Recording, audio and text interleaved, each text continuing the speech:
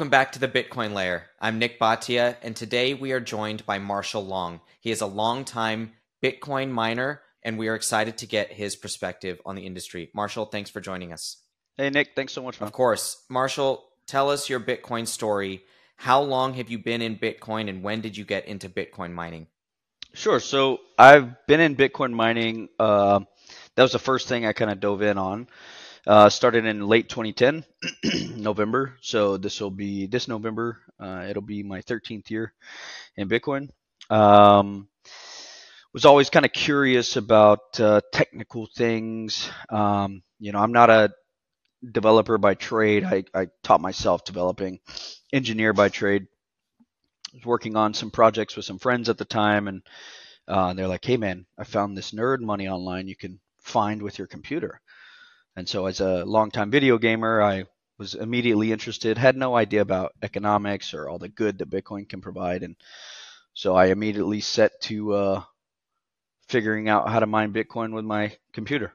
The Bitcoin Layer is proud to be sponsored by River. Go check them out today at river.com/TBL. Why do we love River? River is a Bitcoin-only exchange. They offer Lightning Network deposits and withdrawals.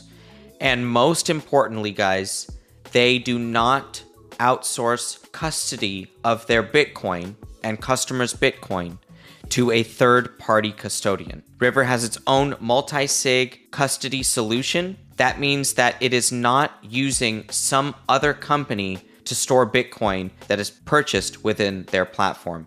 So make sure you go check them out, river.com/TBL, and learn about River today.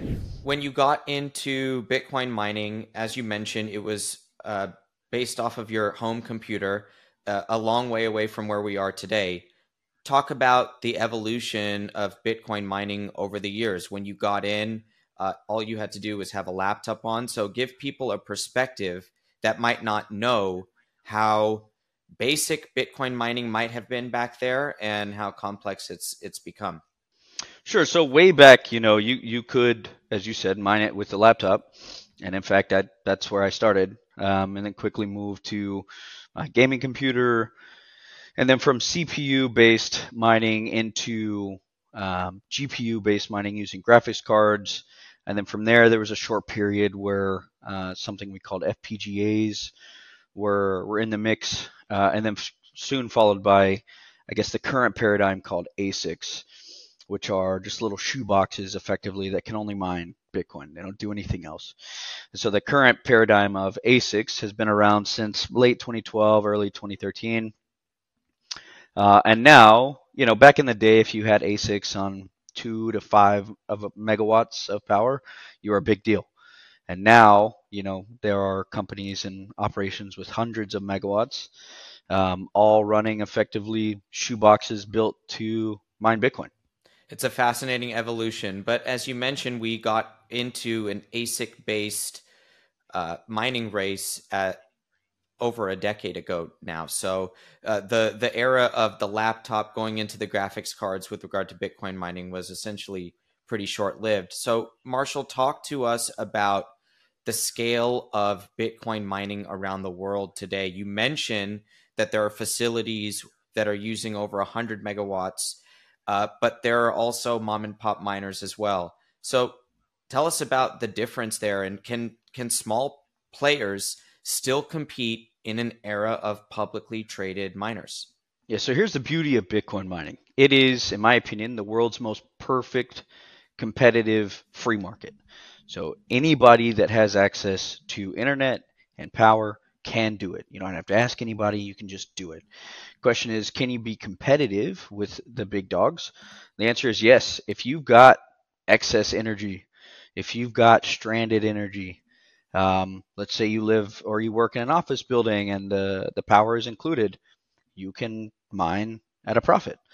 You're not going to, make hundreds of millions of dollars a year, but you can mine profitably given you have the right set of circumstances at your disposal.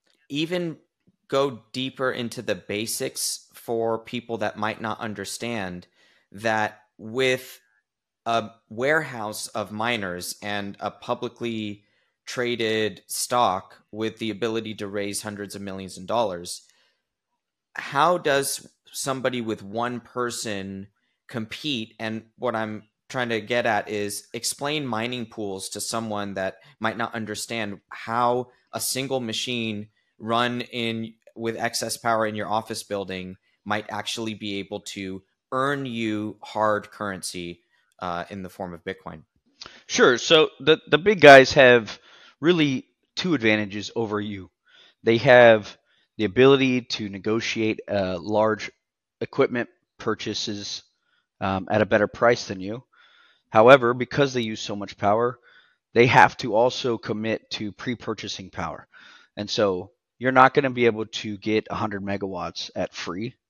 You're going to have to negotiate with the retail electric provider, et cetera, et cetera. And depending on your unique circumstance, depending on where you are, for instance, if you're in Kenya and you have a friend that runs a hydropower plant, you should call them and say, "Hey, let me run these for with you, and we'll do a revenue share or something." You'll have to pay more for the machine just because you're buying one, two, 10, something like that. However, your advantage is you have access to free power, whereas large players at scale cannot. And then when they have, let's say, free power and they have a few machines on, are they joining pools that are very centralized? Are there good decentralized mining pools? How would a mom and pop miner approach where to send that hash rate? Sure. So actually, almost all large miners also use what's called a pool. And a pool is a way for individual actors to aggregate their computational power, called hash power, together so that they can work together. So when you're mining Bitcoin as part of a pool, you're not going to get 6.25 Bitcoin every block you hit. You might not ever hit a block if you're just a one miner.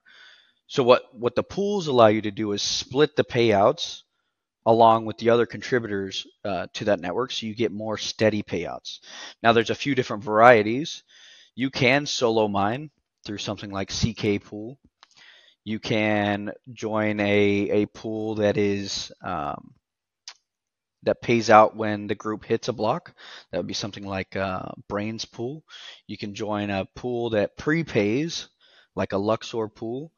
Um, the real consideration comes to the fee structures of these pools, and there's even new pools with new features coming out. Luke Dash Jr., a Bitcoin core dev, announced that he's working on reviving his old Eligius pool, which is a OG pool from back in the day, and they've got some unique features as well there. So it really depends on where you are. If you're in, the bush in Africa, you probably want to use something that's a bit more technically advantageous to your ping because you're in the middle of nowhere. So you might want to use like Eligius or Luxor so that you don't have a lot of dropped internet traffic.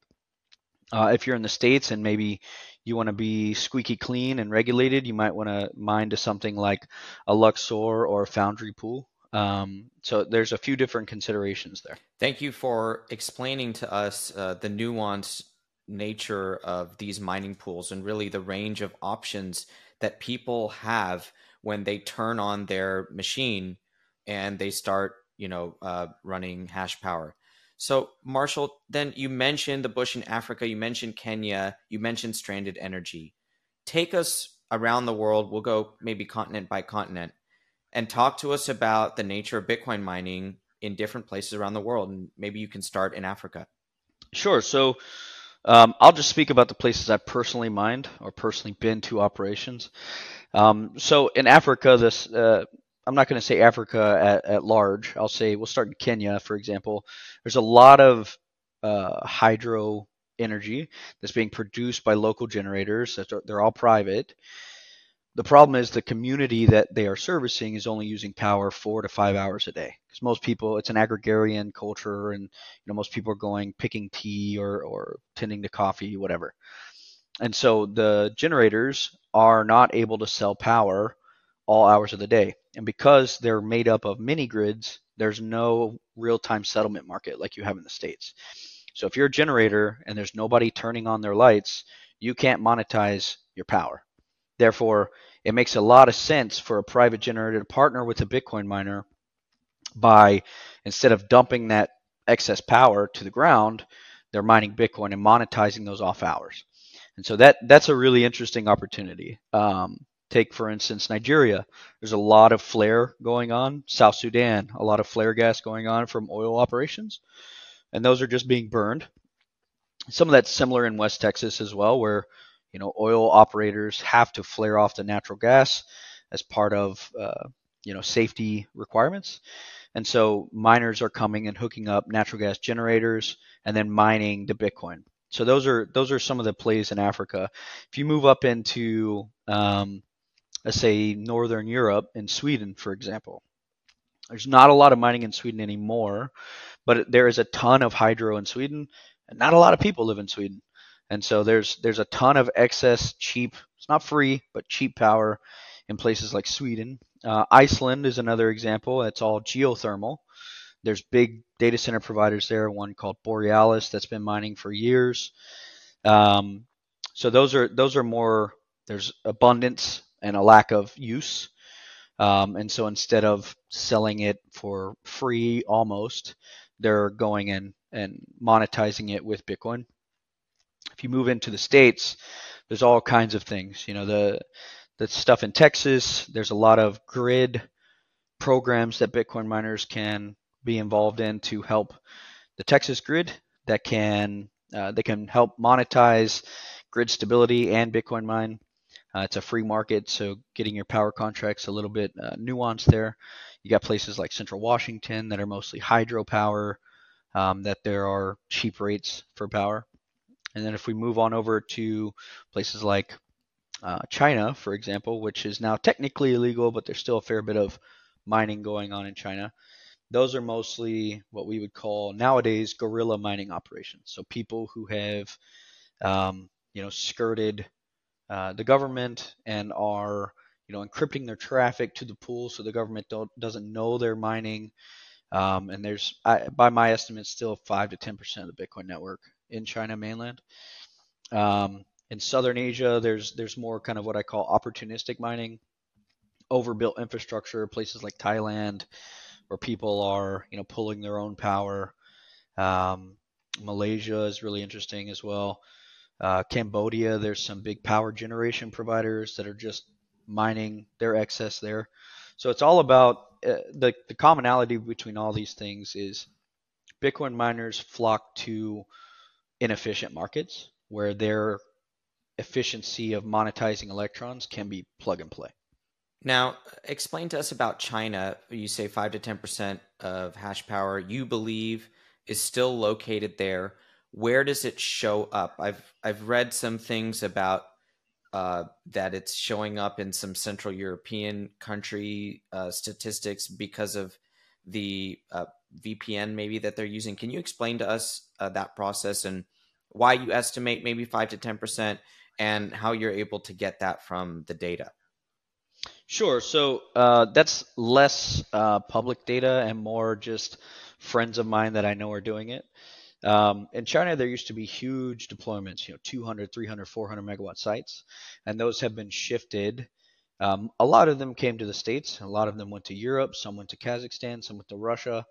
But there's still people who are running 1 to 5 and some that are even 10 megawatt operations in small warehouses, and they have partnerships with the different pools that will give them a what's called a VPN tunnel to the pool, so it's encrypted end to end, so the government can't see that it's this unique TCP traffic flowing from one location to a server. And because of it's just simply I can't point to any oracle of source. I can just say that I have a lot of friends mining in China, so it's not as prolific as it used to be. It's a lot more under the radar. That's why I say it's more guerrilla mining. I've got a buddy that's got a warehouse that I can, give him a little bit of money on the side and I can mine. So I think over time that'll start to um, wear off, but there's still going to be people who opportunistically mine everywhere. There's people who can mine with solar panels in a forest somewhere. You're never gonna kill Bitcoin. It's really hard to kill mining. Tell us about Southeast Asia. You mentioned Thailand, Malaysia, and Cambodia. But what you're talking about is cheap energy, inefficient markets, or miners can plug and play. But what's the relationship between Bitcoin mining in those countries and Bitcoin adoption in those countries? If you can just step out of the mining shoes for a second, are those countries, I mean, we're familiar with some of the adoption going on in Thailand, but talk about those three countries generally. Are you seeing Bitcoin adoption on the streets, maybe from remittances or store of value perspective in those nations? Yeah, I wouldn't say a lot of commerce going on, especially in Cambodia and Malaysia. Interesting part about Malaysia is, and I'm going to speak a little bit out of my element here, but the way it was phrased to me is Malaysia is a predominantly Muslim country, and Bitcoin is seemingly a very halal instrument for people to, do kind of transactions with.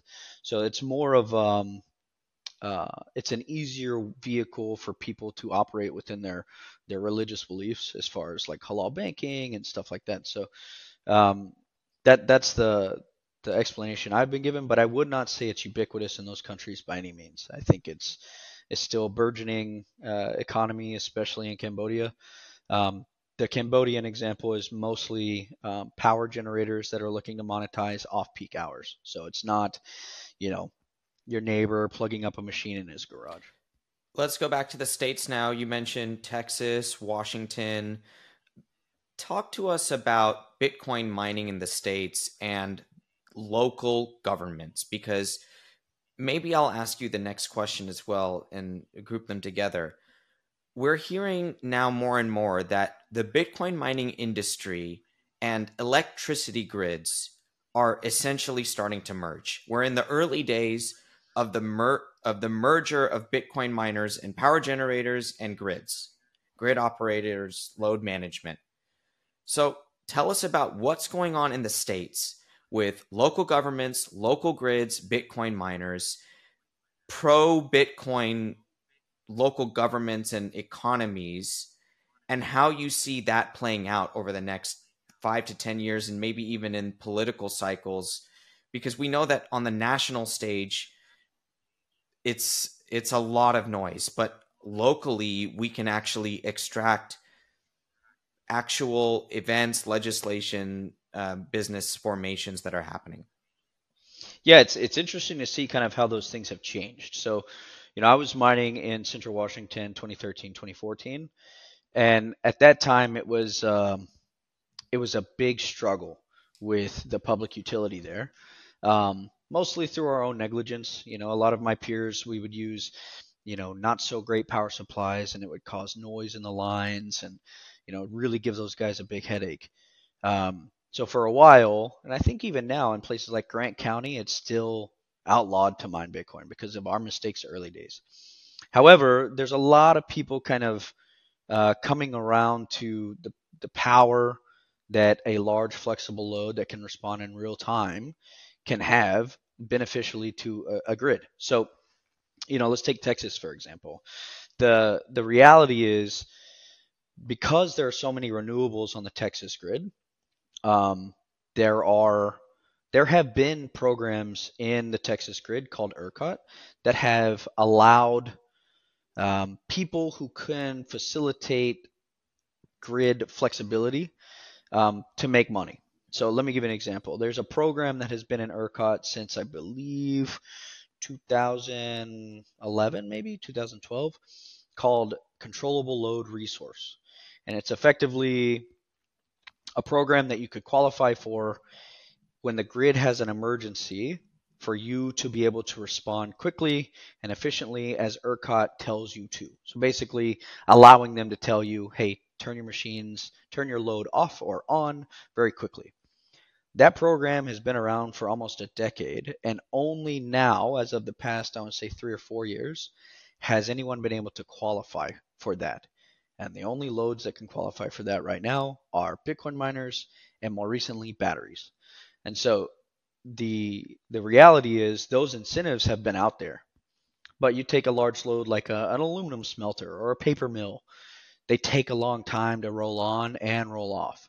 And if you have a fire at a generation point, um, at Comanche Peak, for example, it's a big nuclear power plant in Texas.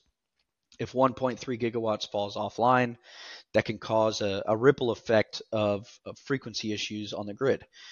And those frequency issues, unfortunately, happen very quickly. And so it tends to be a cascading effect over a couple of minutes. And so if you're a paper mill, you can't respond that fast. If you're an aluminum smelter, you can't respond that fast. But if you're a Bitcoin miner, you can. And so the grid is actually being more stable and incentivizing operators to supply what is required at the time of an emergency.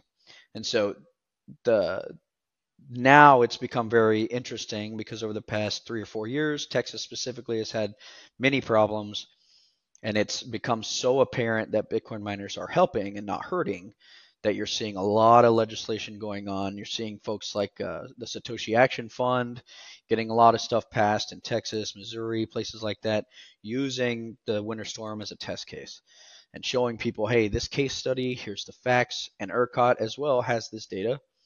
And you're seeing a lot of state level, hey, we want this, we need this, so that people don't freeze to death in the winter. Are there other case studies that are being cited along with the winter storm in Texas? Yeah, I think the Satoshi Action guys have cited one in Kentucky, one in I believe Georgia, and a few others. It's all on their website. Excellent. So, where else in the nation are you maybe the most optimistic that can become the next place of extremely pro Bitcoin mining legislation and maybe just a cultural understanding of what Bitcoin mining has to offer grids in general? So the first thing that you need in order for that to proliferate is a free market grid. So there's not all grids are free market. ERCOT in Texas is one. Another really good one is PJM. So that's Pennsylvania and the surrounding areas. They have some interesting things, and there's good actors like Stronghold. They're a generation company as well, and they mine Bitcoin. And they're showing PJM like, hey, we can provide on-demand power just by turning our Bitcoin mine on and off. And these are things that PJM is very receptive to and has been working to kind of catch up to ERCOT on a few of these programs. So I think PJM, the Pennsylvania area, they've got unique issues. There's coal territory. There's a lot of coal refuse that is very polluting. A lot of rainwater drain off. They have unique issues at PJM that folks like Stronghold are taking advantage of. And it's kind of a win-win where they're cleaning up coal refuse, burning it, supplying on-demand power to the grid, and mining Bitcoin. So I'm pretty bullish on PJM alongside ERCOT. Can you speak to what's going on in Canada with mining? We've had guests on that have talked about some of the provinces being pro Bitcoin or understanding it, and some of them being anti Bitcoin to maybe even uh, a detrimental force against Bitcoin adoption in the country. So, can you speak to Canada at all? Sure. So I've spent 2 years mining in Quebec around 2015, 2016. And the issues that I saw are when the government changes, the regulations change very quickly. And so you can have this 2 year cycle of this one party likes things and then another party comes in and they change everything. So I when I was mining in Quebec, I had my power rate changed 3 times. I had all the other ancillary things that had to be going into that changed 2 times. I had the tax structure changed twice. So in Quebec specifically, that seems to be an issue. You'll have a group that's very pro Bitcoin and a group that isn't. So there's been that struggle. I know that they've had their own issues up in Alberta, but in some places like northern Canada, like Goose Bay, Labrador, these places, they are very pro and they have been pro. So there's a good amount of hash rate that is in places like Goose Bay or North Bay or Labrador in general. They have a lot of hydro, going on. And it's cold, and it's a big source of jobs for these people. So there's a lot of skilled labor up there, but there's not a lot of work, especially in the winter months. But in the winter months, if your intake gets snowed in, you've got people out there doing work. So um, Canada is a unique place where there's pockets of interest, but those pockets tend to shift around what political party is in power at the time. Are you involved in immersion mining at all, Marshall? Yes, currently I help operate one of the largest in the world. Okay, so can you tell the audience about immersion? We've done a little bit on immersion and maybe the advance in technology from the shoe boxes as you describe them. But talk to us about immersion. What are your thoughts there? Is it a huge part of the future for Bitcoin miners like yourself? Yeah, immersion's really interesting. I would say it's not suited for every location. The things that immersion are good at are power density. So if you have a small area but you have a ton of power available, that's a good way to run it because it's able to pull the heat off the machines quite quickly, as well as in a place that could be very dusty or very hot. So, you got companies like Marathon doing a large immersion deployment in Abu Dhabi. It's hot, it's arid, and immersion is perfectly suited for that. It's dusty, there's sandstorms all the time, and that helps insulate and protect the miners as well as more efficiently get rid of the heat. You've got places that are very humid, like in Texas. That's a really good place to run immersion as well because, again, outside of all the cooling efficiency gains, you're getting a lot of insulation from the environment. So it keeps the machines fresher longer. You don't have to deal with corrosion. There's a lot of miners, for instance, in Houston that are battling corrosion on the machines just because it's humid 6 months out of the year. So there's a lot of benefits outside of just the cooling aspect of it. You've got big companies like Riot doing a lot of immersion as well. So it's a big learning curve, and the capex is more intense, but the opex savings, if you have the right software to go along with it, can be quite Is massive. the capex a hurdle making mom and pop not really have access to immersion? Or is there a cutoff that you might? What's the minimum capex in a facility, maybe? Well, I would say that maybe 2 years ago I would have said yes. However, there are some people facilitating what we would call a prosumer. Somebody who really wants to mine effectively at home. There's companies like Fog Hashing that'll sell you a 1 unit immersion system with a very small dry cooler you can just put outside. That capex is a little bit more, but it's silent and you don't have to worry about your neighbors asking, is there a jet plane in that guy's garage, what's going on? So again, if it fits for your own space, I call it the wife factor. The wife factor is a big one in your life. Immersion might be a good fit for you. Excellent. And where's this facility that you mentioned that you're involved in? It's about an hour north of Okay, so Austin. can you talk about the facility you're involved in? Is it a something joint with a company that we might know or private hands? Yeah, Yeah. sure. So it's a company called Rhodium Mining. We've got two sites. It's 200 megawatts of immersion and 25 megawatts of air across those two sites. Um, it's quite an operation for sure. We partnered with Shell to custom make some nice fluid for us, and it's going well. And the fluid, technically speaking, can you describe it? It's petroleum based. What's in that, and who can Sure. manufacture that kind of fluid? So there's two groups of fluids. There's ones manufactured mostly by like Exxon, for example.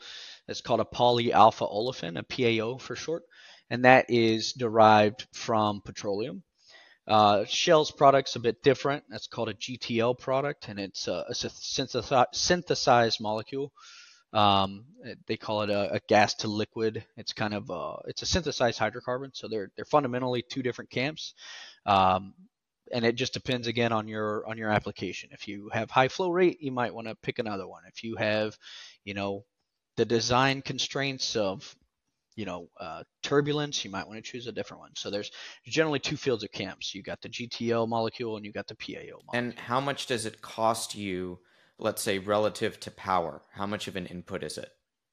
Yeah, sure. So the nice thing is it's a generally a one-time input. It's not an ongoing cost, assuming you can maintain the fluid quite well. You know, if you've got a microfluidics engineer on staff that can help you maintain the fluid, um, then it's just a one-time input cost, and it's kind of just a sunk cost at that point. And you don't have to really change it except, maybe every 4 or 5 years, something like that. So it pales in comparison to the OpEx power, those kinds of I things. hope this reminds people that Bitcoin is sometimes just the best teacher. We get to learn about things we had no idea we would be learning about. Is Bitmain a risk, Marshall, in that they produce the fastest machines in the world and the it's concentrated in terms of the production? Does it worry you? Is it something that is on your mind? Great question. Um, I would have said maybe 3 years ago, yes. However, there have been a fair few new market entrants, especially this year, that have very bona fide backgrounds. So there's a group called Chain Reaction. They came from a company called Mellanox, which they sold to NVIDIA for like $4 billion. Those guys are for real big time engineers, and they've got a machine coming out. You've also got another company called Auradine, similar background. They've IPO'd like two silicon companies. They're out of San Jose. They're for real bona fide engineers, and they have their own product that's launching this year as well.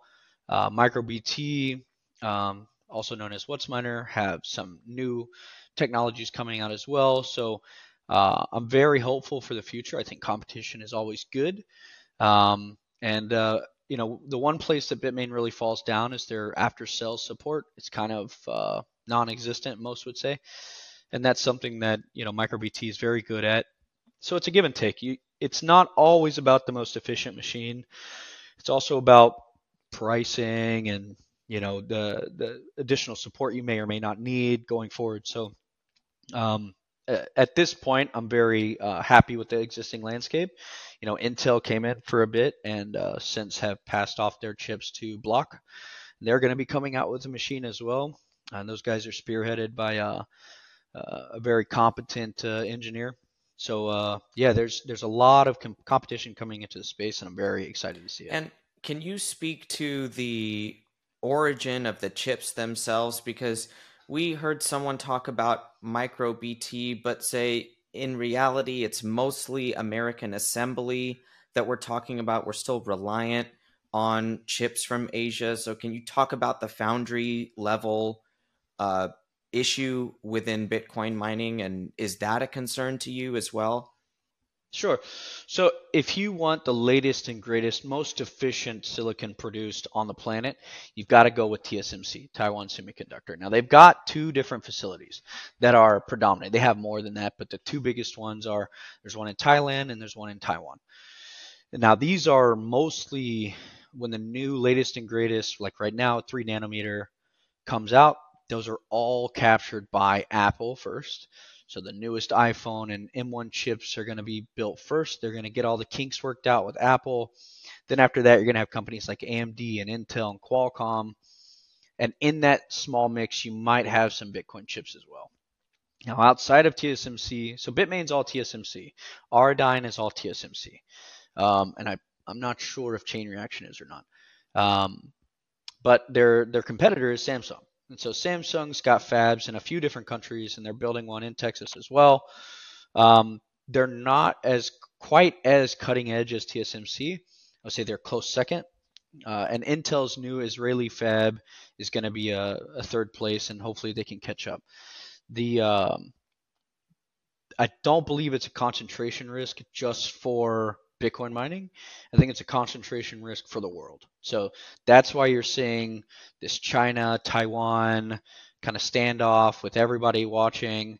If TSMC were to be co-opted or have issues and where Americans or any other company on the planet can't get chips, that's going to be a bigger issue than not having enough Bitcoin miners or anything else like that. Now the linchpin in that whole thing is a company called ASML. Now ASML makes the machines for TSMC, and those machines are very expensive, 500 million a piece. and you've got to be like whitelisted to buy that machine, right? So there are companies in China trying to make their own silicon. I would say they're probably a decade behind. There are companies in the States as well, but all that kind of comes coalescing with ASML and whether or not you're able to procure an ASML machine. And, So, and forgive my ignorance, ASML is a company based in which country? yeah, they're Dutch, I Okay. believe. So, yeah, go ahead. Yeah, so ASML is the company that makes the lithography machines that make the wafers, which become the chips. Um, and it's not just ASML. In order to get the optics just right, they mostly partnered with Zeiss, which is a Swiss company, I believe.